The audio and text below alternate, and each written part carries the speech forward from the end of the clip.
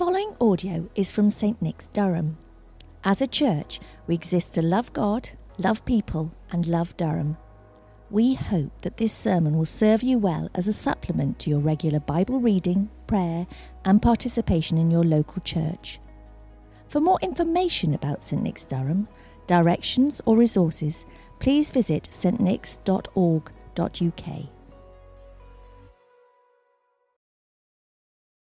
Good morning.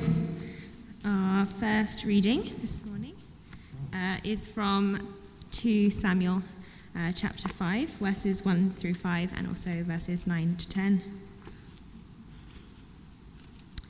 All the tribes of Israel came to David at Hebron and said, "We are your own flesh and blood. In the past, while Saul was king over us, you were the one who led Israel on their military campaigns. And the Lord said to you, 'You shall shepherd my people Israel, and you shall become their ruler.' When all the elders of Israel had come to King David at Hebron, the king made a covenant with them at Hebron before the Lord, and they anointed David king over Israel. David was 30 years old when he became king, and he reigned for 40 years. In Hebron he reigned over Judah for 7 years and 6 months, and in Jerusalem he reigned over all Israel and Judah for 33 years. David then took up residence in the fortress and called it the City of David. He built up the area around it from the terraces inwards, and he became more and more powerful, because the Lord God Almighty was with him." And our second reading is from Mark chapter 6, and we're reading verses 1 through 16.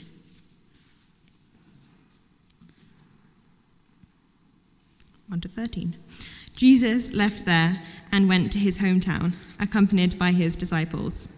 When the Sabbath came, he began to teach in the synagogue, and many who heard him were amazed. "Where did this man get these things?" they asked. "What's this wisdom that has been given him? What are these remarkable miracles he is performing? Isn't this the carpenter? Isn't this Mary's son and the brother of James, Joseph, Judas, and Simon? Aren't his sisters here with us?" And they took offense at him. Jesus said to them, "A prophet is not without honor except in his own town, among his relatives, and in his own home." He could not do any miracles there, except lay his hands on a few people who were ill and heal them. He was amazed at their lack of faith. Then Jesus went around teaching from village to village, calling the 12 to him. He began to send them out 2 by 2 and gave them authority over impure spirits. These were his instructions: "Take nothing for the journey except a staff. No bread, no bag, no money in your belts.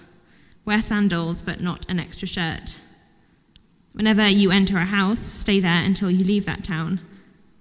And if any place will not welcome you or listen to you, leave that place and shake the dust off your feet as a testimony against them." They went out and preached that people should repent. They drove out many demons and anointed with oil many people who were ill and healed them. This is the word of the Lord. Thanks be to God.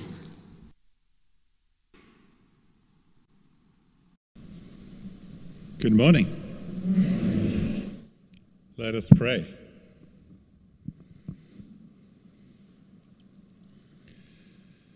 Lord God, give us open eyes and open ears, open hearts and open minds to receive from your word today. Amen.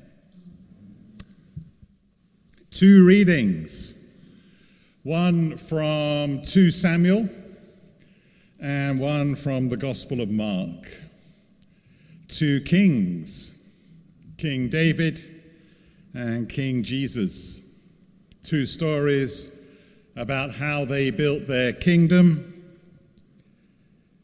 and there the similarities more or less end, which may give us pause for thought as we look at this story of Jesus working his way around his homeland and proceeding in a disorderly fashion towards his own unique kind of enthronement as the king of God's kingdom.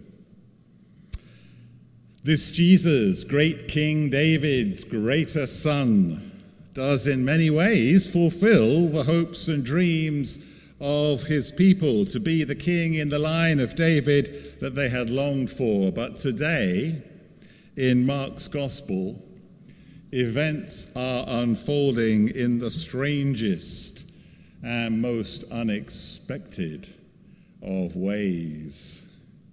So welcome, people of God, to another episode of Who Do You Think You Are? And today we are exploring the family background of Jesus of Nazareth. Previously in Mark's Gospel, as we have been looking at it in recent weeks, Jesus has been traveling around, casting out demons, healing the sick, even raising the dead, and also way back at the beginning of chapter 3, entering the synagogue and teaching and healing, and it's all been going pretty well so far, albeit not without various controversies and confrontations. And now Jesus arrives in his hometown and heads once more into the synagogue to resume his impressive ministry. And it doesn't work. The people who listened to him were amazed. Other translations suggest astonished or astounded. It certainly doesn't seem to be amazed in a good way. As the passage unfolds, all the locals pile in with their questions. Where do you get all this from? What is this so-called wisdom? Doing great miracles, is he? Well, we know who this is. It's the carpenter. The word suggests small-scale building expertise. He would put you up a shelf but not take on the whole house extension. And this relatively unimpressive profession caused some consternation in the early church, leading to some versions of our passage actually saying that he was the son of a carpenter, to try perhaps to make it sound a bit less dismissive of Jesus' own qualifications. But anyway, even more than all this slightly critical response, the locals pile in with, "This is Mary's son. We know his family, James, Joseph, all that crowd." And you can almost hear them saying, "It's that rowdy lot who live down the road. We never trusted them." And you can perhaps hear them not saying what would have also been on many people's minds at the time, that Jesus' proper job should have been to earn some money, look after his mother, and not get ideas above his station. Who do you think you are? Indeed. Who does he think he is? Verse 3, and they took offense at him. Well, of course, churches today never criticize the preacher. I'd just like to make sure that we're all agreed on that before I go on, okay? Are we all on the same page here? Good. But Jesus replies, "The prophet is not without honor except in his hometown." He also adds that a prophet's relatives and his own household in particular are never impressed. Nice to have my family with me here today. Which is indeed worth reflecting on. Can you imagine the Christmas family letter? Well, this year, Fred got a job in an office in the city. Sally started college. John took to calling himself the Baptist and went and lived out in the desert, calling people to repentance. We're so proud of all of them in their very different ways. Jesus' ministry is cut short in his hometown because everyone knows who he is, and they are not impressed that he thinks he has power, wisdom, and authority to explain the ways of God to people who have known him for years. Let me add a personal note here.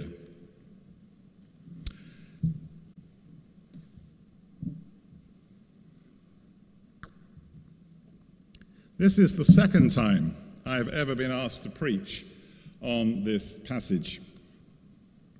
What might I conclude from being given it in my first week in my new full-time role as prior of the community of St. Cuthbert here at St. Nick's? Are those of you sat on your sofas at home thinking, who does he think he is? Isn't this Richard, the husband of Melody?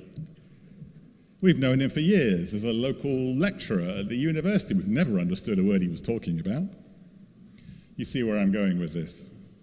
The first time I preached on this passage was almost exactly 30 years ago.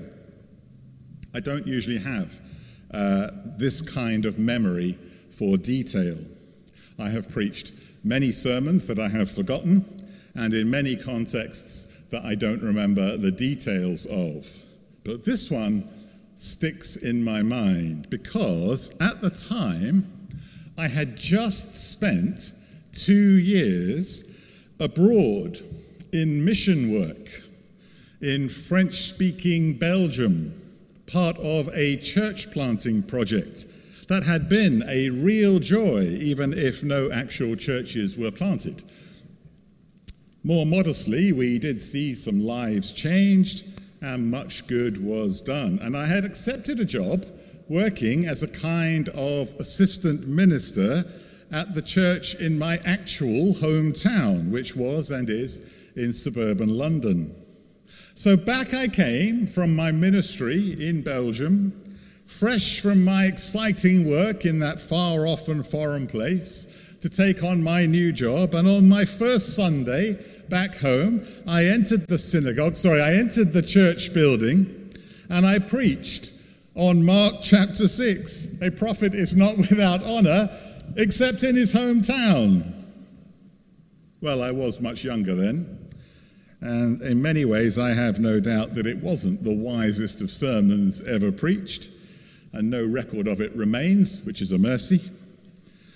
But it really did feel like a moment where the basic response to the sermon was, well, who does he think he is, coming home and telling us what to do? Because when you've known someone from when they were young and unwise, it is hard to take them fully seriously as a visiting speaker and performer of signs and wonders, which leads on to Mark saying that, amazed at their lack of faith, Jesus was unable to do much while he was there. Though I like the little exception that Mark adds, except lay his hands on a few people who were ill and heal them.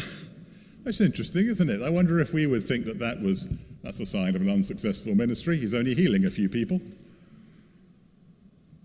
Anyway, despite all this, I don't actually think that Mark chapter 6 is simply a story about how people never believe the local boy. And that's not just because that would be awkward for me today. I started with all that because of the experience I had. Well, that's always a double-edged sword with reading the Bible, where I think our job is not so much to say, oh, that Bible passage reminds me of this thing in my life, but to kind of flip it round the other way and listen for what unexpected things in the passage are nothing like our lives, and ponder how that might be challenging us to live different lives. To be precise, the first issue in Mark 6 is not, I think, that the crowds don't appreciate Jesus because they knew him when he was a local teenager. Rather, they don't appreciate Jesus because they overestimate the significance of his earthly background.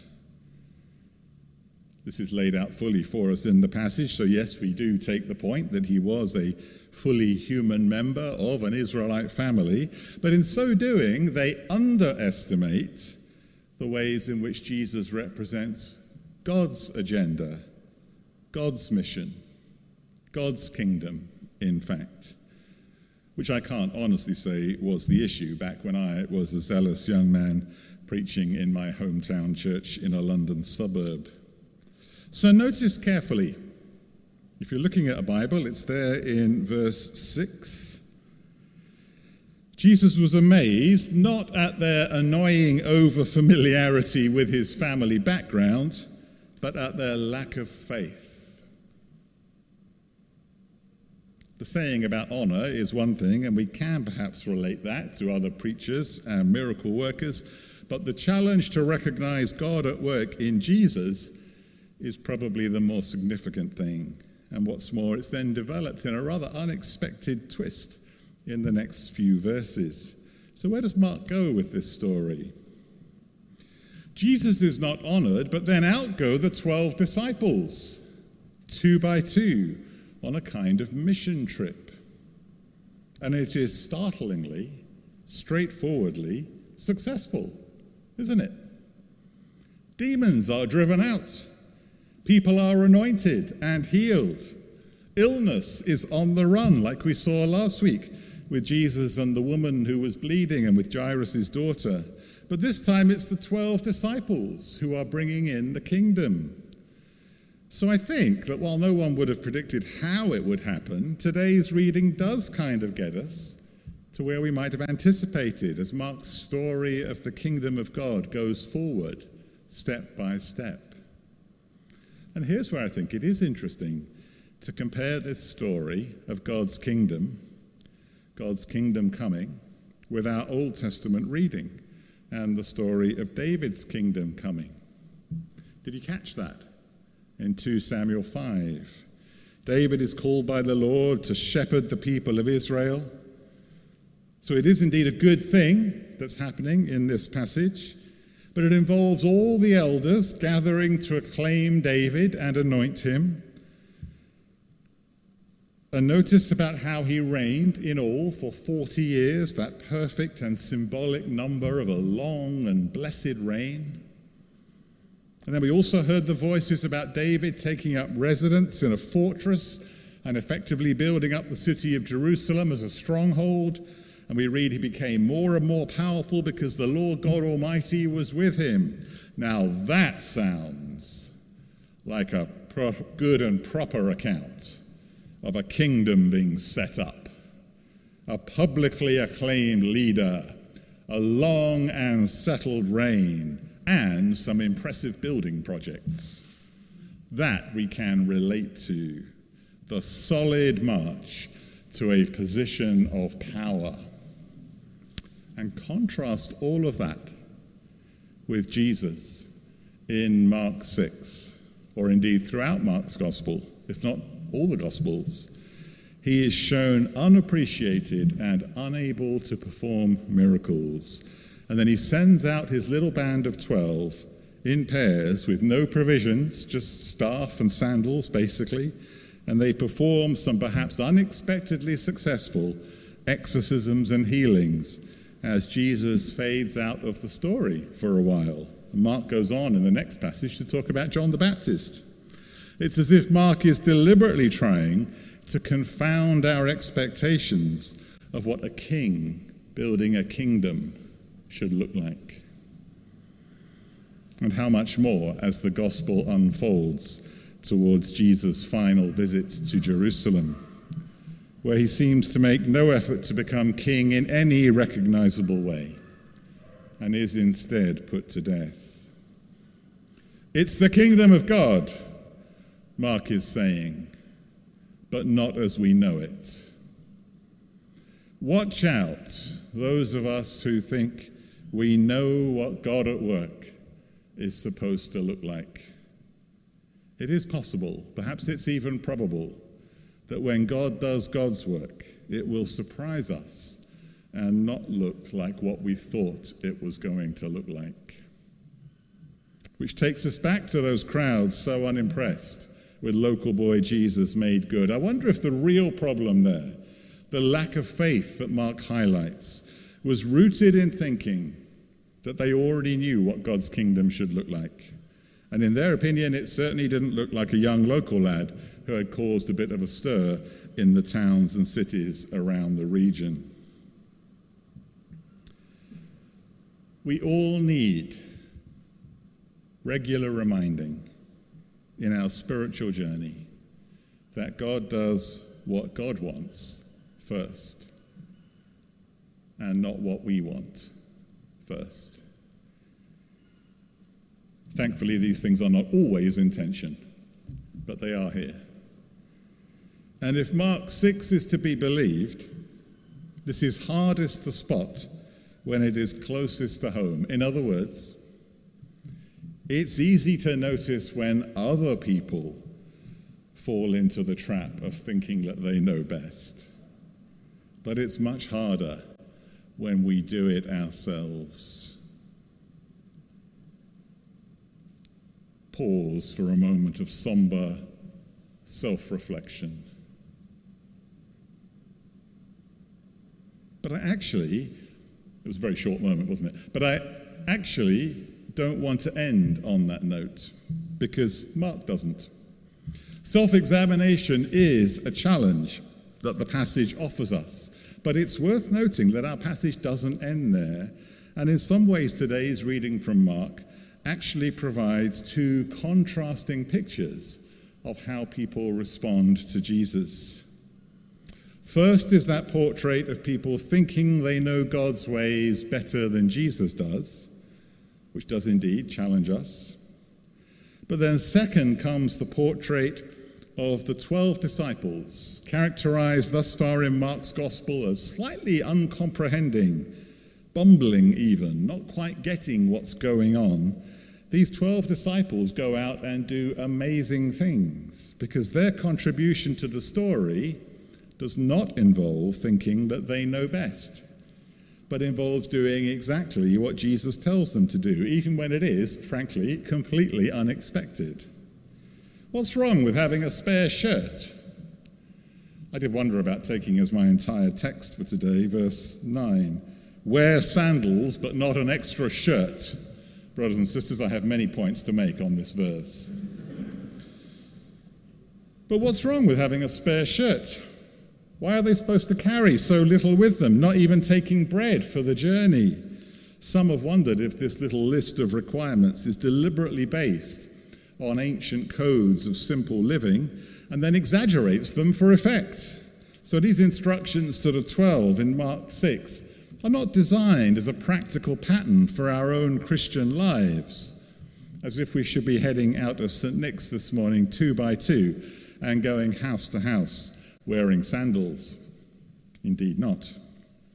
But in one sense, it's a very real pattern for us, in its picture of simple reliance on following Jesus' words and playing our part in God's kingdom taking root in our world, unlike any other kingdom before or since.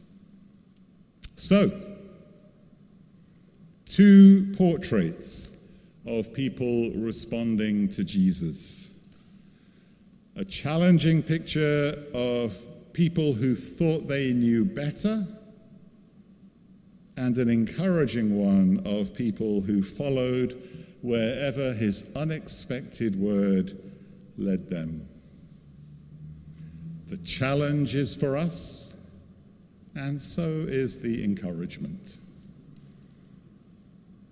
Sisters and brothers, now as then, the kingdom of God is at hand. Do we have ears to hear? How shall we respond? Let us pray.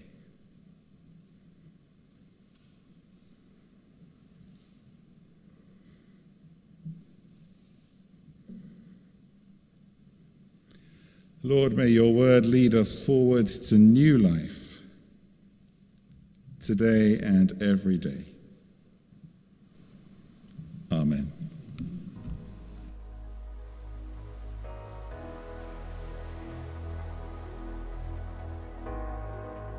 Thank you for listening to the St. Nick's Durham podcast. If you would like to hear more sermons and teaching like this, then subscribe wherever you get your podcasts. For more information about St. Nick's, visit our website at stnicks.org.uk.